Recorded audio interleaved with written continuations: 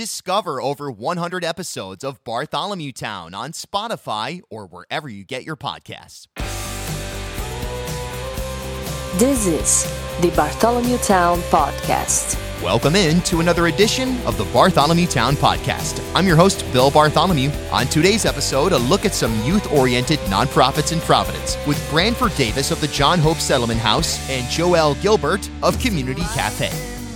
So through this episode, I really learned a lot about the ways that the nonprofit sector fills a lot of the gaps in public education today here in Rhode Island, and I'm sure this can be translated into a national conversation. Gaps like, opportunities for tutoring, and don't get me wrong, these opportunities exist inside the confines of public and private school all around the state, but maybe not enough. So it's important to look at the entire picture, I guess, when we're talking about education, the educational infrastructure, and the youth support base that's out there. And there's a lot of nonprofits that and organizations of all sorts and stripes that I've come into contact with here in Providence, in Newport, South County, Northwest Rhode Island, wherever it may be. And it's really interesting when you get a sense of the roles that many of the leadership or mentors within those programs play in kids' lives. And yeah, it makes sense that while we have challenges in our public educational infrastructure, particularly here in Providence and look, all around the state, we know that. We've seen the numbers and we can feel it as well, that we need to sort of take charge and move in a new direction. But I really enjoyed this conversation because it was enlightening to where we're doing things right and where we can continue to invest our energy. Again, this isn't to suggest that the public sector, public schools, etc., are incapable of offering these sorts of services on their own. And oftentimes they do. But at the same time, there's no question that these community-based nonprofit / private sector organizations that operate in an after-school capacity add a tremendous amount of value to the educational picture as a whole, and as you'll hear in a matter of moments in our roundtable discussion, contribute to lasting community relationships. Okay, many of you listeners know that I am very bullish on Newport as a year-round destination for Southern New Englanders, and a truly fun way to kick off the holiday season is with the Newport Illuminated Boat Parade and Block Party at historic Bowen's Wharf on Friday, November 29th. Now, it all starts at 4 p.m. with the boat parade itself, live Caribbean-style holiday tunes. Look out for the steel drum and an all-around great vibe. All of the locally owned shops and restaurants of historic Bowen's Wharf will be open, so why not make an evening of it? But make sure if you want to have dinner, you make a reservation early, because, by the way, this is a free event. It happens rain or shine. The 2019 Newport Illuminated Boat Parade and Block Party at historic Bowen's Wharf, Friday, November 29th. And a great way that you can support the pod is to subscribe, rate, and review on your preferred podcast app. All right, let's meet today's panelists. Brandford Davis. I'm from John Hope Settlement House. I'm the new executive director. John Hope, we do everything from providing activities and programs for youth, adults, families. We have an early learning child care center. I'm Joel Gilbert, and I'm with the Community Cafe. We're in the north end of Providence, serving the community there.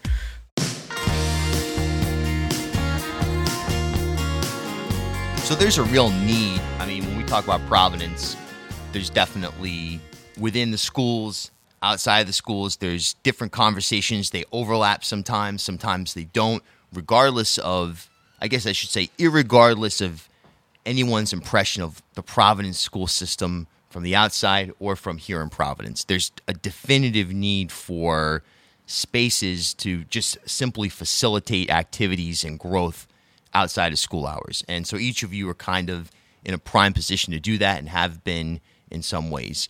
Can we talk about some of the specific programs, whether it's on the basketball floor or in the arts or even theoretical things that are happening right now and that you're kind of working to make happen here in Providence? So right now, some of the things that we have going on is we have Camp Arrow, which Camp Arrow is a house name basketball program. So not only do we have that, but now we've been able to do basketball clinics. We most recently had a community day, where we had a youth clinic. We had the police versus the fire department battle each other on the basketball court. Who won? Who won? Yeah. The firefighters. Yeah, look out. I know, right? So we gave away over 100 book bags with school supplies. There was about 400 people that was just able to come in and out, so we're looking at that as one of the small steps, just bringing, once again, the community back, opening up the space. It's a need, just as you were saying. I know a few years ago, actually about 5-7 years ago, the city of Providence took a lot of the funding that was inside of recreational centers. You look at a lot of the funding that was lost inside of the public school department, and as 21st century programming came in, it was good, but it didn't supply nor did it really help all the students in different demographics. So I think that's where community centers and programs that what we're trying to do is be able to attract and build to those students that aren't going to after school programs, that don't have the same opportunity as others. So some of the other programs, we're going to be starting a DJ class. So really? That's awesome, man. Youth from the age of about 14 to 18 have the opportunity to learn how to DJ, learn how to do Photoshop. It's really more about entertainment, so learning how to be on a podcast, how to log on and do online radio. We have a booth, and hopefully turn that to a community booth, so now anybody that's interested in recording can have the opportunity to go inside the booth, get their lyrics, get their vocals mastered, but also you can have internships from that. So now connecting with high schools that do internships, that have like the Met, that has a big picture learning aspect to it. So I think a lot of the programs that we're trying to do is really just trying to build the youth, build the community, reunite. We all are familiar with, as you was mentioning before, with the Providence public school system and the lack and the need of programming, but also of role models. So I think out of our programming, out of our community center, this is another aspect to just build the youth into a formable and participating citizens. That's awesome. Yeah, and there's also the facilities aspect of it. I mean, this is obviously like a really specific example, but I think back to the Bud Long pool deal, Mayor Fung earlier this year in Cranston making essentially a rule that if you're not from basically if you're from Providence, don't ride your bike down here and come to our pool. And then on the flip side, there's limited resources available here in Providence. Yeah, there's some pools and there's some kind of sprinkler systems you can run through, but realistically, there's a lack of facilities. Let's talk about that on the community cafe side. As you see this need, this ever-growing need for role models and for activities that are not just random, that aren't just miscellaneous, I guess you could become a professional gamer or whatever, but for the most part, if you're working in Photoshop, like you say, you can now, there's an entertainment aspect to that, but there's also possibly a career aspect to that. Sure. Well, I want to go back to what you were talking about earlier about space. The community cafe really is first and foremost a space for the community to come together and just be together and hang out, have something to drink, talk to each other, communicate, come up with community programs to help each other. And talking about the youth, we want to have a space that's for them, by them, and we're just giving the space over. And we already have people doing dance class where they are teaching hip-hop class to younger kids. And we have somebody that's going to be doing poetry classes. And these are all arts that are missing from the schools because of budgetary reasons or what have you. So we're just giving people the opportunity to make things happen for themselves. Without this small little cafe, there's really no place for people to have for themselves. Right. Claim ownership in their city. Exactly. Like you say, put it back together. How much is the Providence public school system? And look, this isn't a new issue. We've been talking about this on this podcast forever here now. Yeah. Well, not forever, for the last several months. My whole life that's been there, though. 35. I grew up in South County.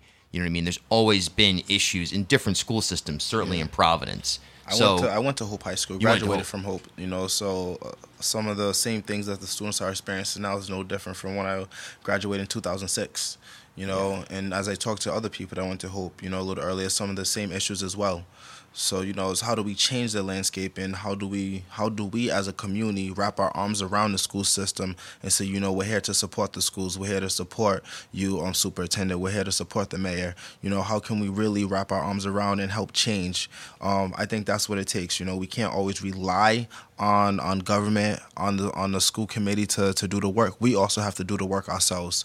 And if part of that is now open up our centers to have tutoring programs to help combat some of the issues that that the school system is experiencing, that's what we have to do.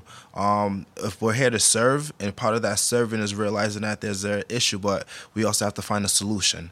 And I think this is where the community centers, such as what Joel and I have, in order to promote, in order to provide resource, access, services to change the quality of life for our community. So that's one of our number one goals. And as I speak of it, that's something else that we're looking to do, is also develop a sustainable tutoring program that we're able to go in and connect with teachers, where we could send homework, where teachers are sending homework and the students are coming in and being able to do it, and not saying, I don't have homework. So right. building that relationship between schools and community centers is important. Yeah, building that pipeline, whether it's digital, whatever it is, just and the trust, and that obviously is something I know you're working on as well. Right. So. Well, right now we don't have our after-school program running, but we're looking to do it. It's basically connecting with the local community to have the folks that want to make that happen come in and make it happen. I need volunteers, and that's one thing that I'll be talking a lot about is volunteerism, because part of the center of having a community center is bringing people together so that they can give into the community and so they can get back. And so that's one way that we're going to be doing is with the after-school program is having parents come in and do chaperoning and helping, facilitate that program. There's a lot of, just today, even before we were taping, we were talking about there's a Facebook poll up, on a news organization's page. Do you feel safe going to Providence Play Small? This kind of nonsense. Look, that's garbage. We know that. I think most thinking people know that. Providence is a relatively safe city. There are major problem areas, but in general, it's a safe city. How much do your organizations work to just combat perception from within? Is that something, or is that something you don't even care about? You just pay no mind to it. The idea that there's this notion that Providence is this, on the verge of fiscal collapse, and it's this dangerous location, which is totally nonsense. Or at least the latter is nonsense. Right. Well, I don't really pay mind to that, but for me, what the community center is it's a space for the community, but it's also a space for people outside of the community to give where they feel like there's a lack. If they feel like there's problems in the city so much, if you live outside of the city, I encourage you to check us out and to donate or get involved through volunteering so that you can, lessen your fear of the city and to understand that people that live here are just like you, and we just trying to get by. And the violence that you see happens in your neighborhood as well. You're not talking about it maybe the same way as you would because it's not from the city. I don't know. I think just to add to that, any big city you have, there's always going to be a perception that things are much more violent within the city. It's much more people, it's much more vibrant. I think one of the biggest things, as Joel was alluding to, you have to be able to dispel that notion, that violence is happening. Anywhere you go is going to take place. Going to Providence Play Small, it's any given day of time, for some people. But, it's also the reality that, hey, if you're going to go somewhere, go with open heart and go to enjoy the environment. Providence is a beautiful city. I like it because there's so many ethnic groups, so many cultures. Anywhere you can go, around any corner, you get from Italian food to Thai food, to South to East African food. Yeah, Broad Street now. Just in the last 5 years, really has become this new. It's always been a mecca, but it's now this vibrant mecca. Yeah. And why isn't anyone talking about that? Mm-hmm. Like, for real, it's not just. Some people would probably say, "Oh, you're a social justice warrior." What are you doing? Like, and seriously, I get this back from certain people, but I just think it's idiotic, and it's groups like yours and it's centers like yours that keep the wheels turning in the right direction in spite of all the resistance that you have from the fiscal problems within the city and from this attitude that a lot of the state kind of drops on you.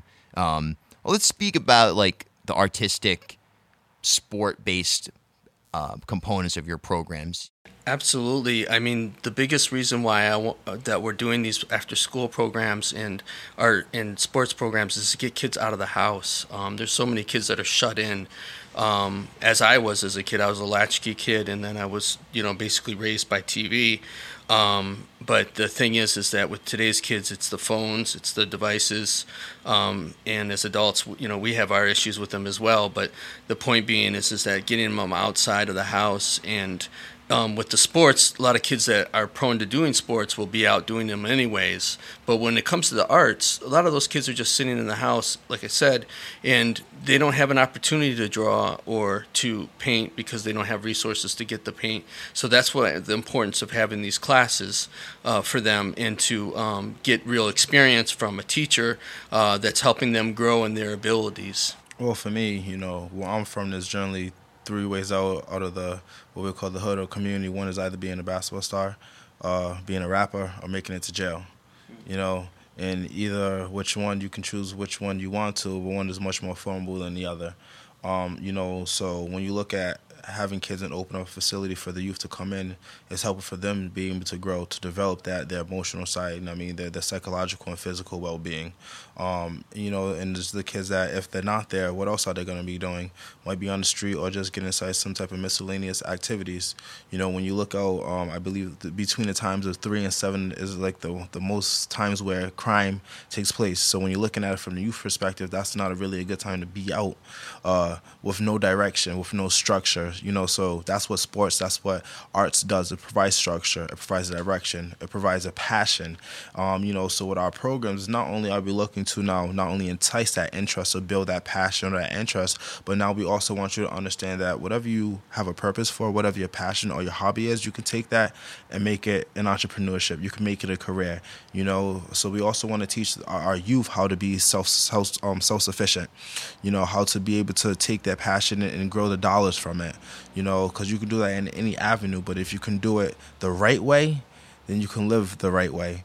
So when we talk about the DJ classes or Photoshop, or taking videography and photography, or being a part of a volunteering or part of our basketball clinic, we also want you to understand that, hey, you may want to be a basketball star, but understand there's 1,000 other jobs that you can do within the realm of basketball. You may want to be a rapper, but guess what? There's 200 other jobs that you can do within the studio. And you can still just be just as rich. Maybe not as famous, depending on where you go. You may have a better life, depending on who you ask. Exactly. Honestly, right? So when you think about it like that, it's the big picture, being able to really affect it and benefit and build the holistic nature of the human being. Outstanding stuff. I really want to ask each of you about your relationships with the city and the state as far as the officials. We've got a new education commissioner, a mayor that, tries to embrace all the neighborhoods of the city, all the different communities. Have you had any kind of relationship or interactions with either of them or any other, city council members, anyone like that? Have they taken an interest in this process or in your work through the kind of the school transformation / takeover process? And I'll say, because I'm starting in this role as the new executive director at John Hope Settlement House, a lot of the conversation I've had most recently is more so shaping about what John Hope needs to do, what it needs to be, how to change it and set the right track forward. But I did have an interesting conversation with Dr. Montague, which was also my former principal, and just talking about really building a solid and sound tutoring program. Yeah. When you look at and you read the report, from Providence, really being able to develop a program that we can house at John Hope that, once again, that'd be able to not only affect the student but also the families. I think it's important, anything that you have to do, because the family, the parents also have to be just as competent as the student. And it has to be just as engaged as a student inside that education to help move everything forward. Other than that, with all the conversations I had, I've gotten multiple support. Just really want to see John Hope come back inside the community, be a staple once again, and being able to benefit the community at large. On the community cafe side, any interactions with state or local officials at all? Any positive or negative? Yeah, definitely. I have to give a shout out to my reps. Rep Marcia Ranglin Vassal and Rep Maura Walsh. They've both been very helpful and come by the cafe and lend their support. In January, we're going to have a open house fundraiser through Maura Walsh So that's exciting. But I just wanted to give a shout out to the John Hope Settlement House, because I'm involved and I'm going to get more involved with them, because I don't see any other community space in Providence as being as important as the John Hope Settlement House, because they've had issues in the past with being taken over. And this is a huge facility with a great leader in Brandford Davis, and it needs as much support from the community, all of Rhode Island, as possible to help help the community. And so I really hope that anybody out there listening, please check out the John Hope Settlement House and lend them their support as much as you can. And also check out my website too, which is the www.communitycafepvd.org. But that's about what I have to say. There's an appetite for Rhode Islanders to get involved. And I had Jim Hummel on here the other day for something, and, we were having a totally unrelated topic, but he pointed out, Rhode Island's a city-state. There's the saying, as Providence goes, so too does the rest of the state, whatever. But the reality is, our state is essentially the size of a city, and it functions like that. So this notion that people can turn their backs on the urban core if you live in, I don't know, South Kingstown or whatever, that, one, it's obviously morally wrong, but two, it's now becoming practically wrong. The state can't function as a whole if we approach it that way. So it seems like your organizations are great pipelines for people to get involved. Like you're saying, you need referees, or educators or tutors or whatever it is. That's like a practical way where a person can just boom, right out of the gate through whatever training, make an impact. Is that a fair statement? Correct. Yeah, more absolutely. so than anywhere else that I can think of, right? Right. I think, and I agree with you, because when you look at a community center, there's so much to do. Everything from just landscaping or groundskeeping, because we also have our early learning center, so you have elderly or people that are just interested in working with children can come and volunteer.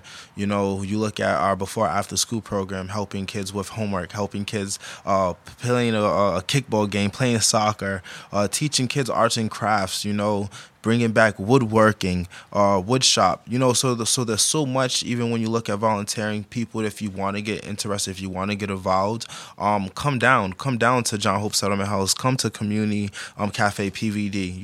We're in need for the help. The more support through your volunteerism, the more support through your help, the better that we're going to be able to reach each and every child and family that we work with. Your expertise that you've had, your professionalism is needed in our facility. As a nonprofit organization already, we're already somewhat bootstrapped, trying to do so much with so little people. So the much help and the more help that we can receive is the much better everything's just going to work. Right. It's an opportunity to come into the city that you might not know about and to volunteer. But I also encourage people, if you live outside of the city, to volunteer where you're at, close to where you are, and give to your communities, because we all need it wherever we live. And, that's about it.